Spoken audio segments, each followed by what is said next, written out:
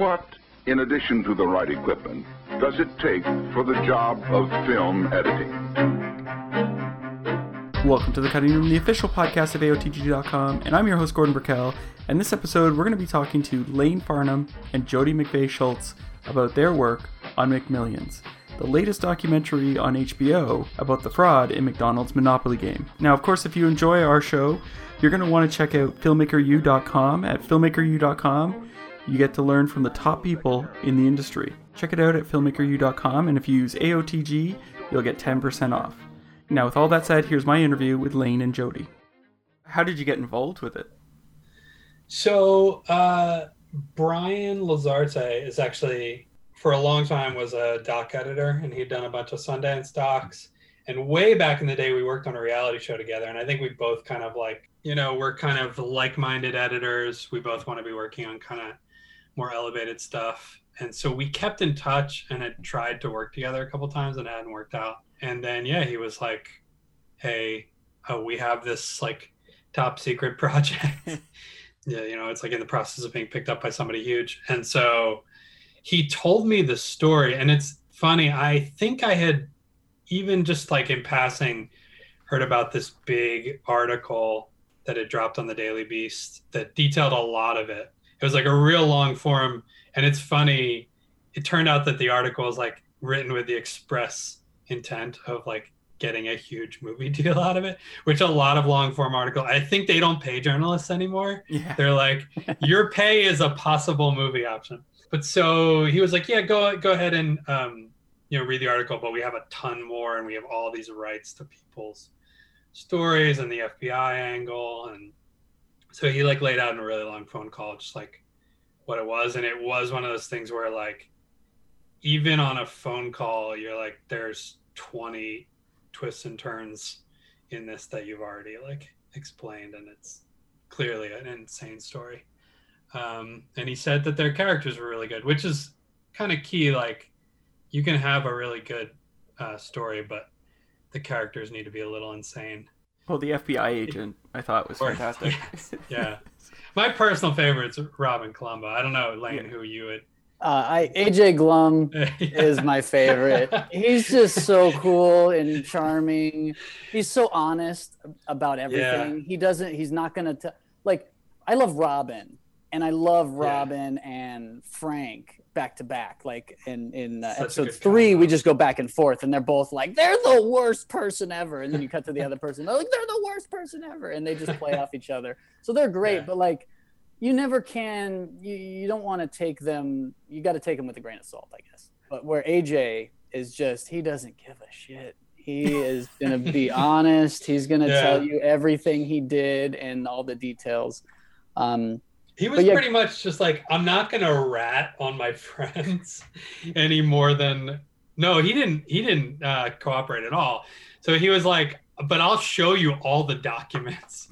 You just can't you have to blur out the names of my friends or whatever. But he was just he's that guy who's still living in the 70s in his mind, I think. Yeah, he's the kind of guy that has 0 skeletons in the closet. You know what I mean? They're all out of the closet. Yeah, he doesn't care. But back to what Jody was saying about the story. The story is somewhat straightforward. It's a guy who steals some game pieces and then he sells them, and there's a little scandal and he gets caught. But because the characters are bananas, and almost every character we had is a phenomenal storyteller, because those elements all build up, it's the story just multiplies. You got the Donnie Brasco story, you got these gangster-ish people, then you got the Mormon hustling, behind the scenes. You got it's just every bit of the story is amplified. Everything is just, it takes a shot of a steroid or something. It's crazy. So Jody, you started how far along did you work on this, and then how did you bring in Lane? They had 3 editors from the very beginning.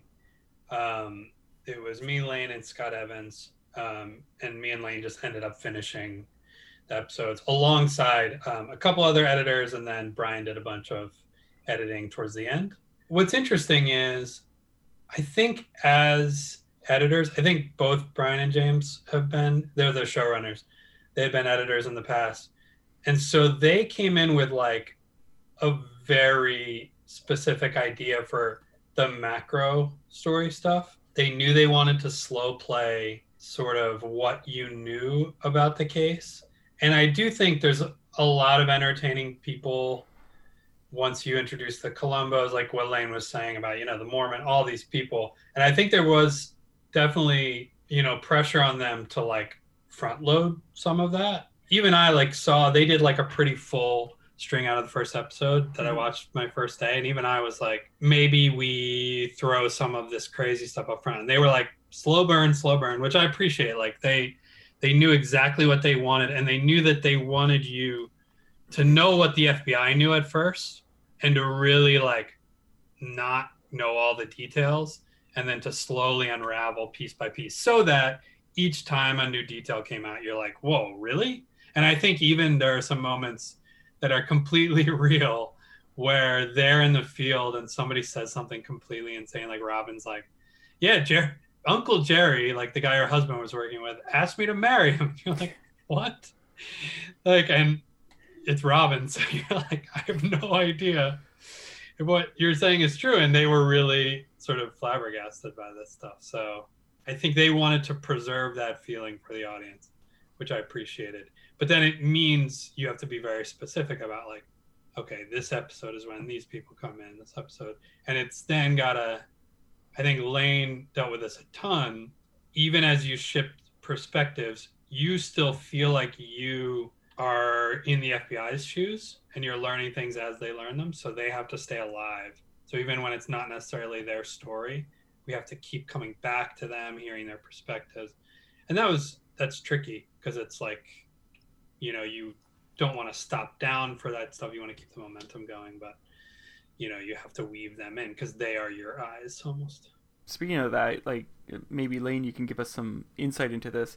One of the struggles with documentaries would be, transitioning from scene to scene or from moment to moment, in a scripted film or show that's written into the script, right? Like here, we're going to do this and it's going to match here and it'll look nice. So how did you guys tackle finding those transitions or ways of getting from moment to moment? Right. Well, like Jody said, the directors, James and Brian, they knew the story they wanted to tell, and that was pretty much intact throughout the edit. And it's this part was what we really had a difficulty with, because you had these tones, these tremendous tone shifts. It wasn't easy because episode 3 takes a dramatic turn. The first 2 episodes are to say cavalier is not the right term, but like they're fun, they're funny, and the tone is the stakes are low. It's funny, and then episodes 3 and 4, they just turn, and you have to balance this. But what the directors did was, like Jody just said, like we set up everything through their eyes. So they're the ones in 2001 learning about it. So we're kind of learning about it with them, even though we're going back in time to tell each individual story. Just weaving that it's not easy. Giving too much was a problem a lot. So we just had to like let it go and see how much is there, and then just trim back a little bit to make sure that it doesn't like fall off the rails. Lane, you could talk about, so like we did a test screening kind of once we had several episodes in a place where they were watchable. I think one of the things we learned, and oftentimes a test screening is helpful because you don't see the forest for the trees as an editor. The material so well that it's hard to see where something will be confusing. And one of the huge notes was just like, we don't know when we are in the story, because we are jumping from 2001 when they're investigating and we're talking to people current day, and then the FBI is investigating stuff that happened in the 90s. Like we did this whole kind of date thing where we kept coming back. But like one of the things that Lane was doing in episode 3, which was the Emmy nominated episode, which we did not win an Emmy for. But one of the things we did was like, you're talking about a couple different storylines. So there's a Columbo storyline about opening the Fuzzy Bunny. And then there's the storyline of Gloria, who is one of the winners, who was conscripted by Jerry Columbo to be one of the winners. And then there's the FBI investigating both of those things. And they're all happening on kind of different timelines. And so, Sure. yeah. I mean, you were intercutting those. So we start with the FBI because they are, like Jody said, we front loaded their story. So it's their perspective, and we're following them as they interview Gloria. So we're getting this perception of Gloria being like, like she's just like hiding something, and she's not really engaging with them, and they're just like, they think she's just this lying, cheating criminal. We lead into the Columbo story, which we introduced in episode 2. So now we're back in 1995. So then we're telling Columbo, and then we get all the way up to the problem that Robin had, is that they're not spreading around these winnings. They're being stupid, and she's like, I have a friend. Then we go to Gloria, which is 97. What I was doing originally, we had these big titles in the year, and I had like music from 1995, 1997. Obviously, we didn't use those needle drops, but that just set the tone. How many needle drops were you trying? Oh my god! Because it was like a radio, right? Didn't we try? You tried out like a because I had the FBI sitting in the car listening to the radio, and then I had Jerry Jacobson driving to meet Frank or Jerry Jacobson's meeting Jerry Columbo, and they're in the car. So I had all this radio, like the radio was our time stamp essentially. So we started 2001, we go back to 1995, and then we skip forward to 97, and then by the end of the episode we're back to 2001 with the FBI looking back at their investigation, and then we fast forward to present day and the FBI reflecting on everything at the end. So it's a lot of time travel, and it was difficult. One of the things that was disappointing is we weren't able to, in the end of episode 2, we had a needle drop, which Scott Evans cut, and it started the episode and then ended the episode. I think it was Fantastic Voyage, which we didn't get, and we had a bunch of stock footage that we weren't able to do. It works really well, but like it had such a different feel with that old needle drop. But it's interesting as you have to kill your darlings. When, the budget sort of rubber meets the road kind of thing. Well, you mentioned you mentioned the tone changes from the first 2 episodes to the others, but you also sort of mentioned that radio being one of the stylistic approaches. And I noticed that in the first 2 episodes, it was a lot more fun playing off the FBI agent, and how much of the style of this show was brought in before you guys joined, or was determined before you joined, versus how much were you able to bring in? Like, what were some of the elements you were able to bring into the show? I think a lot of it was Jody cut the first episode, and I think he was creating the blueprint as he was going. I don't know. When I started episode 3, obviously that's a completely different tone. So I had to cut it different from the first 2, but I was trying not to stray from the format. But Jody established the tone from cutting episode 1. What was the blueprint, Jody? Yeah, I think for episode 1, it was very clear that Doug Matthews is an crazy, hilarious person, and he's unlike any FBI agent that I think anyone has seen. So it was just so clear that like he should be the lead storyteller. We should accentuate all these insane moments where he's just like making this investigation sound fun, ridiculous. He's undercutting his own team sometimes and begging to go undercover. But what's interesting is, and I think in a good edit situation, you're given this leash that so we kind of did 1, 2, and 3 separately. I think we were all watching cuts. Like obviously Lane watched 1 and wherever 2 was when he came in and started. But there was this leash to like, go do 3 in the style that makes sense to you. And then we found ways to put some of the style of like, even just like edit style of like, we do a lot of split screen and like kind of montaging as transitional elements. And then Brian and James, I think, worked with Lane to like put some of that into 3.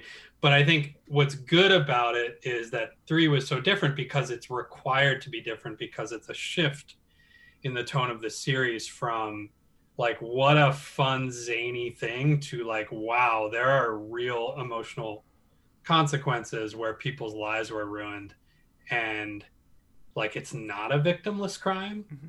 And maybe it's the victims aren't the people you necessarily thought they would be, that somebody who was actually involved in breaking the law like could have been a victim here. And that we talked about the first three operating as like their own little like show, like yeah, like I think the first three work together in the last three, and once you get to three, you start to realize, oh, we're gonna get into this sort of heavier stuff, and then George, the kind of farmer guy, just piggybacks on that. He's also like, you know, his life was ruined in a certain way.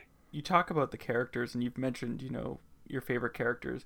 Was there anyone that was interviewed or brought in that you thought was really interesting, but you had to cut them because it just didn't work for the show? There were only a couple people who were cut completely, and that's because they were interviewed before they started shooting them on like the better cameras, and the audio quality wasn't great, and the stories were told by other people. Like a couple FBI agents didn't make it. Yeah. Because they just weren't providing information that was different from the other stuff we had.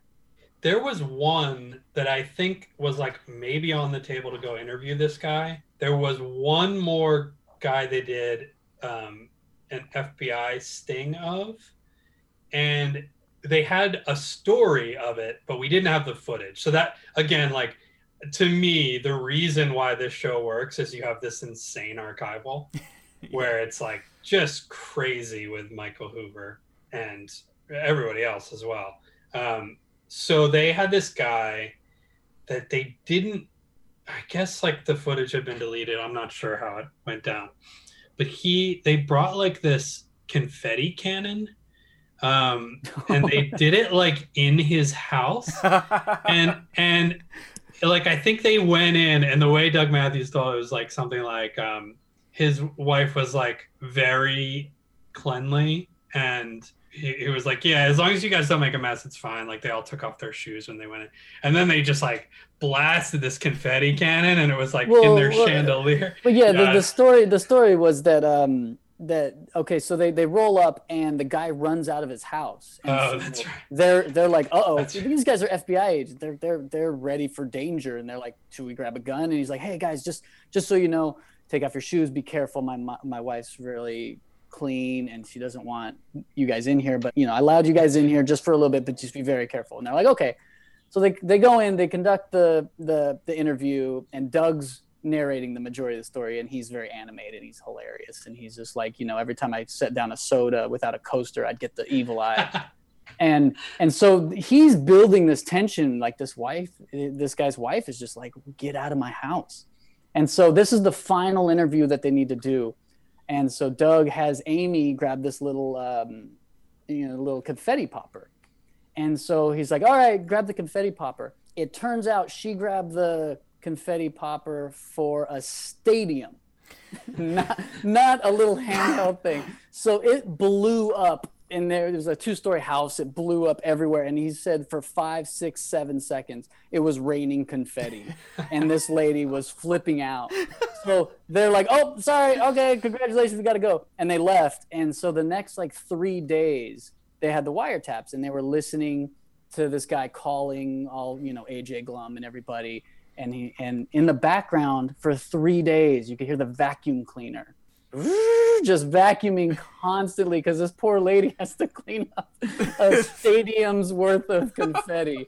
And Doug telling it is hilarious, and he's blaming Amy. And we had Amy on the other interview, like just feeling terrible because, you know, she just grabbed a confetti popper. Yeah, and she's part of McDonald's, right? She's not. Yeah. This is her regular gig. Yeah, exactly. It's interesting with stuff like that. Like you know it's great, but the question is like, does it fit for one, and also like, if you don't have, let's say, the archival for it, like how well can it be done? Can it be done with only recreation? So it was just kind of an ongoing discussion. What would you say was the most challenging part of the series to edit, and why do you think that was? There were a lot of little challenging elements. Obviously the tone shifts, which we were talking about a second ago, The other thing are the asides. Essentially, we have the FBI kind of go off on little tangents, and directors James and Brian wanted that because it's kind of like, this is how the sausage is made. Most people think of the FBI as like a James Bond film or, some like action. So we don't really have a concept of how the FBI does anything. So we let them kind of, meander off in these little stories. And the kind of the criminal element too, we kind of let them just kind of go onto these little tangents, but like trimming that back is the hardest thing, because you can't like a little goes a long way. So like having that balance. And same with Doug. Doug's great, but if you let him say 2 more words, sometimes it ruins his whole bit. So you have to really balance how much you say, because you don't want to oversaturate the show with one story or too much comedy or too much sadness or drama. What do you think, Jody? Yeah, I definitely think the like letting people go down these bizarre left turns that are just hilarious and specific and give the show its uniqueness while also maintaining the pacing. It was like an ongoing feel the entire time. And we definitely like allow stuff to play out in ways that I think other docs don't. It's always like, no, keep going, story. And we put in those details because it's just so unique. The other thing that was challenging, that was just like an ongoing process, which is like, there's a lot of recre in this.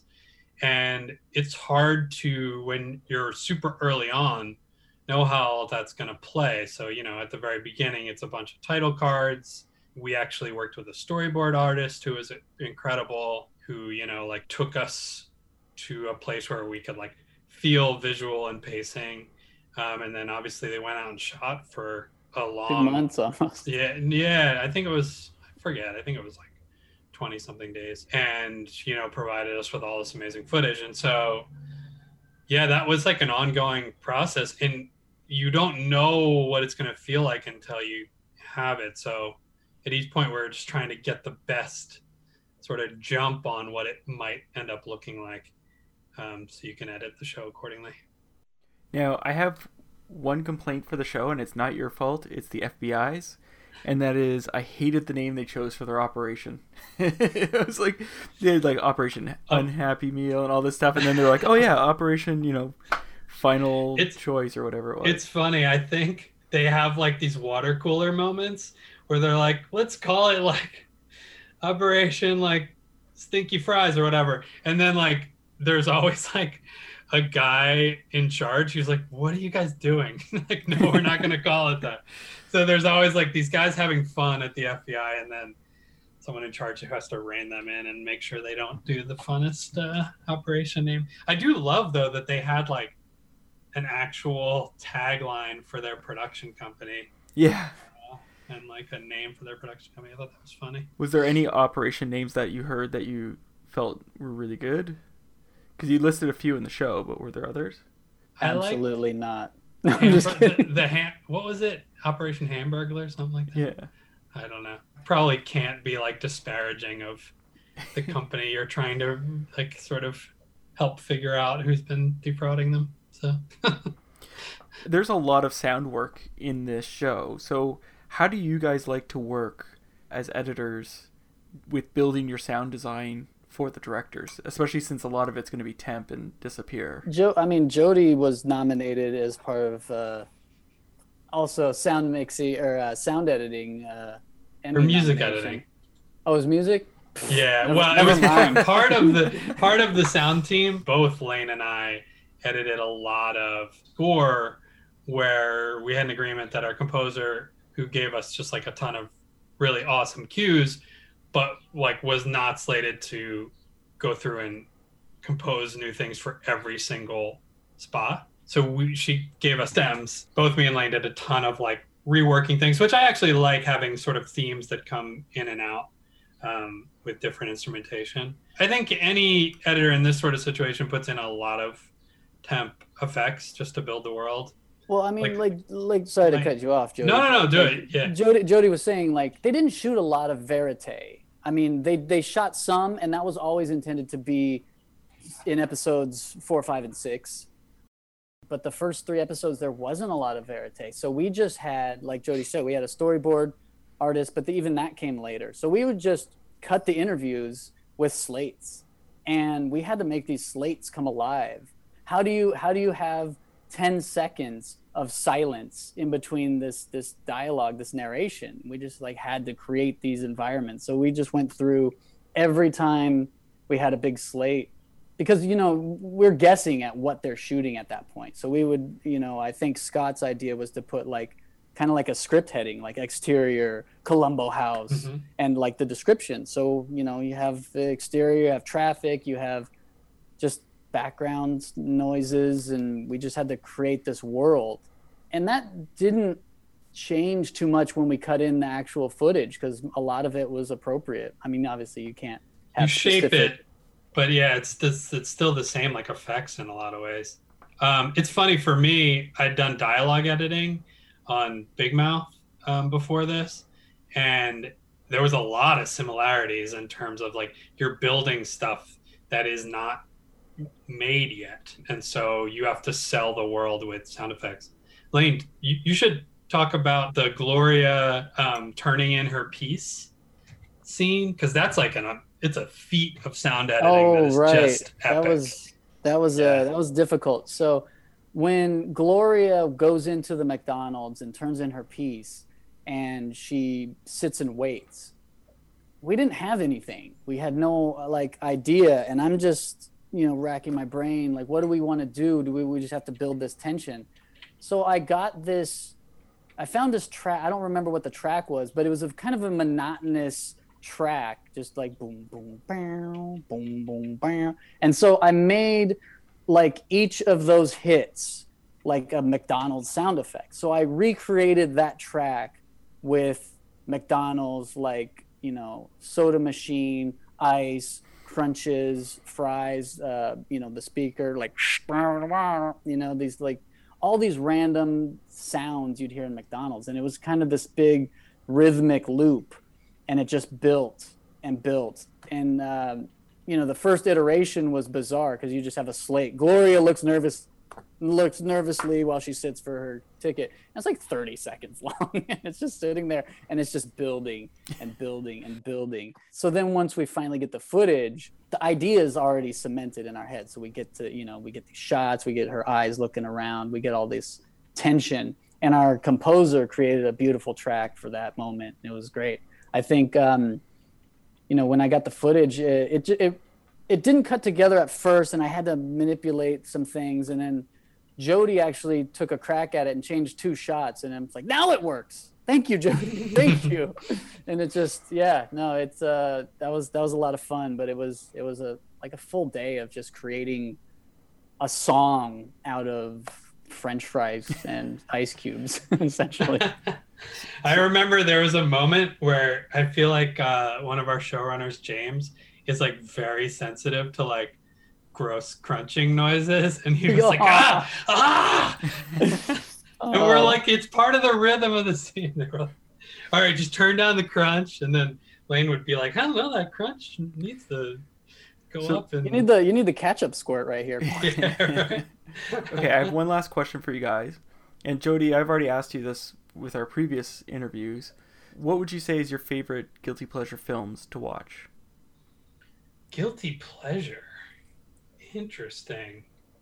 Like, how you mean, like, I don't love them, but like, usually people are like, oh, guilty pleasure means, you know, it's an embarrassment that you don't want to tell people about. I see it. I know what it means. I can go. I was going to say, I say it, you know, it's on TV, and you're like, yeah, whatever, I'll just watch it. Yeah. I say all the Fast and the Furious canon. I cannot look away. It's so, they are so well done. Like, they're phenomenally well edited. The sound, the VFX, like, it's amazing, but they're so corny. And I love it. Like, I cannot look away from the Fast and Furious, the total canon, even the Hobbs and Shaw, phenomenal. It's like, people don't give them credit. They're so well done. They're just cheesy. Like, you know, the cheese factor makes them lose all credibility, but they are so well done. I love them. I could watch them all day. I think I'm going to do that for the rest of the day, actually. What about yourself, Jody? So I have no guilty pleasures. All correct and proper pleasures. No, I would say, I don't know if this is a perfect answer, but it comes to mind.